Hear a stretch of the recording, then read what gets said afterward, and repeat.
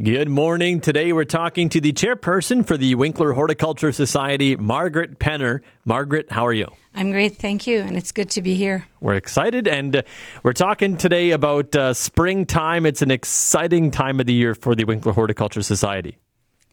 It's very exciting because we are all about new life and trying to make our city and our community come alive in the summer. So all our work is being done right now. There's a lot of preparation work and a lot of planning has already gone into the work. So basically now it's just like digging it all in and getting it underway. And we'll talk about what the plan is going to be over the next couple of weeks. But for you, Margaret, how long have you been involved with the Horticulture Society? Well, a little bit of history. The Horticulture Society was formed in the year 2000. And I was instrumental in the initial plan. And basically I left for several years when I wasn't in the community, but I have been around almost the entire time of what the Horticulture Society has been in existence. And so then for 22 years, we've been looking very good here in Winkler with the Horticulture Society. Well, we hope so. We started out with literally no flowers in this city, and it was the dream and passion of some people and women primarily that wanted to make sure that we had some extra character and life and color in our city. And we have just been going strong ever since. And Margaret, talk about how the Horticulture Society works. How do you guys get all this done? How does that all go? Well, it's all about volunteering and commitment. And once you're on board, you get pretty involved in helping the project come alive. So we have a variety of different groups of volunteers that we designate to certain areas. But the main whole operational way is to work together with the City of Winkler, who are our support financially, as well as we work together with the Public Works program and the Parks program. And they provide all the let's say the hard work with the forklifts and help us to dig out or plant the larger trees and things like that. So it's much of a combined work. We also get 2 green team workers that the city provides for us, and they help us with a lot of the spring preparation. By now, it's a lot of work for us to get the ground and all the parks prepared for planting time. And so obviously it doesn't all happen alone. No, it's very much a community joint project, and there's many hands that are involved in making it come together. And we're excited to see what's going to happen this year with planting, and talk about the color theme that you guys have chosen for this summer. The color theme for this year is red, with some accent colors that will go with it. There are various reasons. One of them is that we wanted to celebrate Canada, so red with whites will certainly bring that theme forward.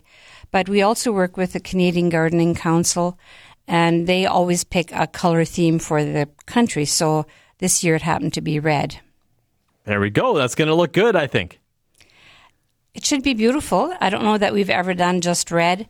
It was challenging. We went through many catalogs of plants and tried to come up with something that will look interesting and unique for our city.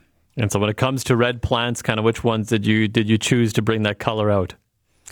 Well, we always have our favorites, so that is petunia for sure.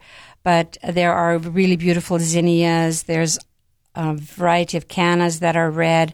The grasses are red. So we'll see a lot of grasses this year. Last year we dealt with a drought, and so we felt that we didn't know what this year would be like. So we do know that grasses are drought tolerant. So you'll see a lot of grasses in our parks this year. And Margaret, when you drive through Winkler and you look around at the flowers and the parks, you don't see too many weeds out there. Why is that? Again, it has to do with committed volunteers.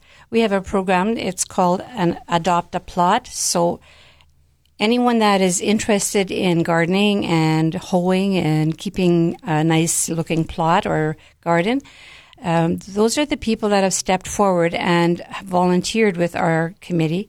And they are assigned a small plot or a piece of a garden, and they commit themselves to keeping that spot almost literally weed-free through the summer.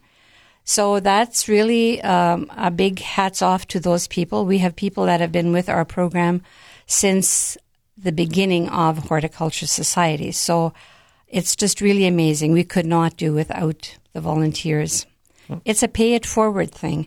Many of the people are perhaps gardeners from in their past life and live in a small city plot and don't have a garden. So this is one way of contributing to the community and also doing something that you love to do. Absolutely. And for those that really enjoy planting and like gardening, you guys are inviting them to join you in the planting effort on Monday the 6th. Can you talk about what's happening Monday the 6th? Yes, on Monday the 6th is the day that we want to plant up the entire city.